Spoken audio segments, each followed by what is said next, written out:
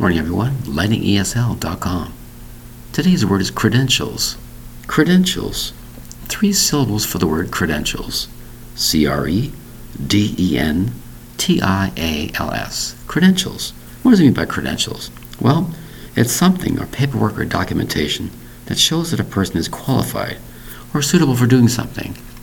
He has passed his test. He's passed his exam. He has a diploma. He has a degree. All kinds of way of credentials. It's a certain document that proves something he or she claims to be. That's credentials. He has the proper credentials to do this, proper credentials to do that. He's qualified to do that. The word is credentials. C-R-E-D-E-N-T-I-A-L-S. 3 syllables for the word credentials. Thank you very much for your time. Bye-bye.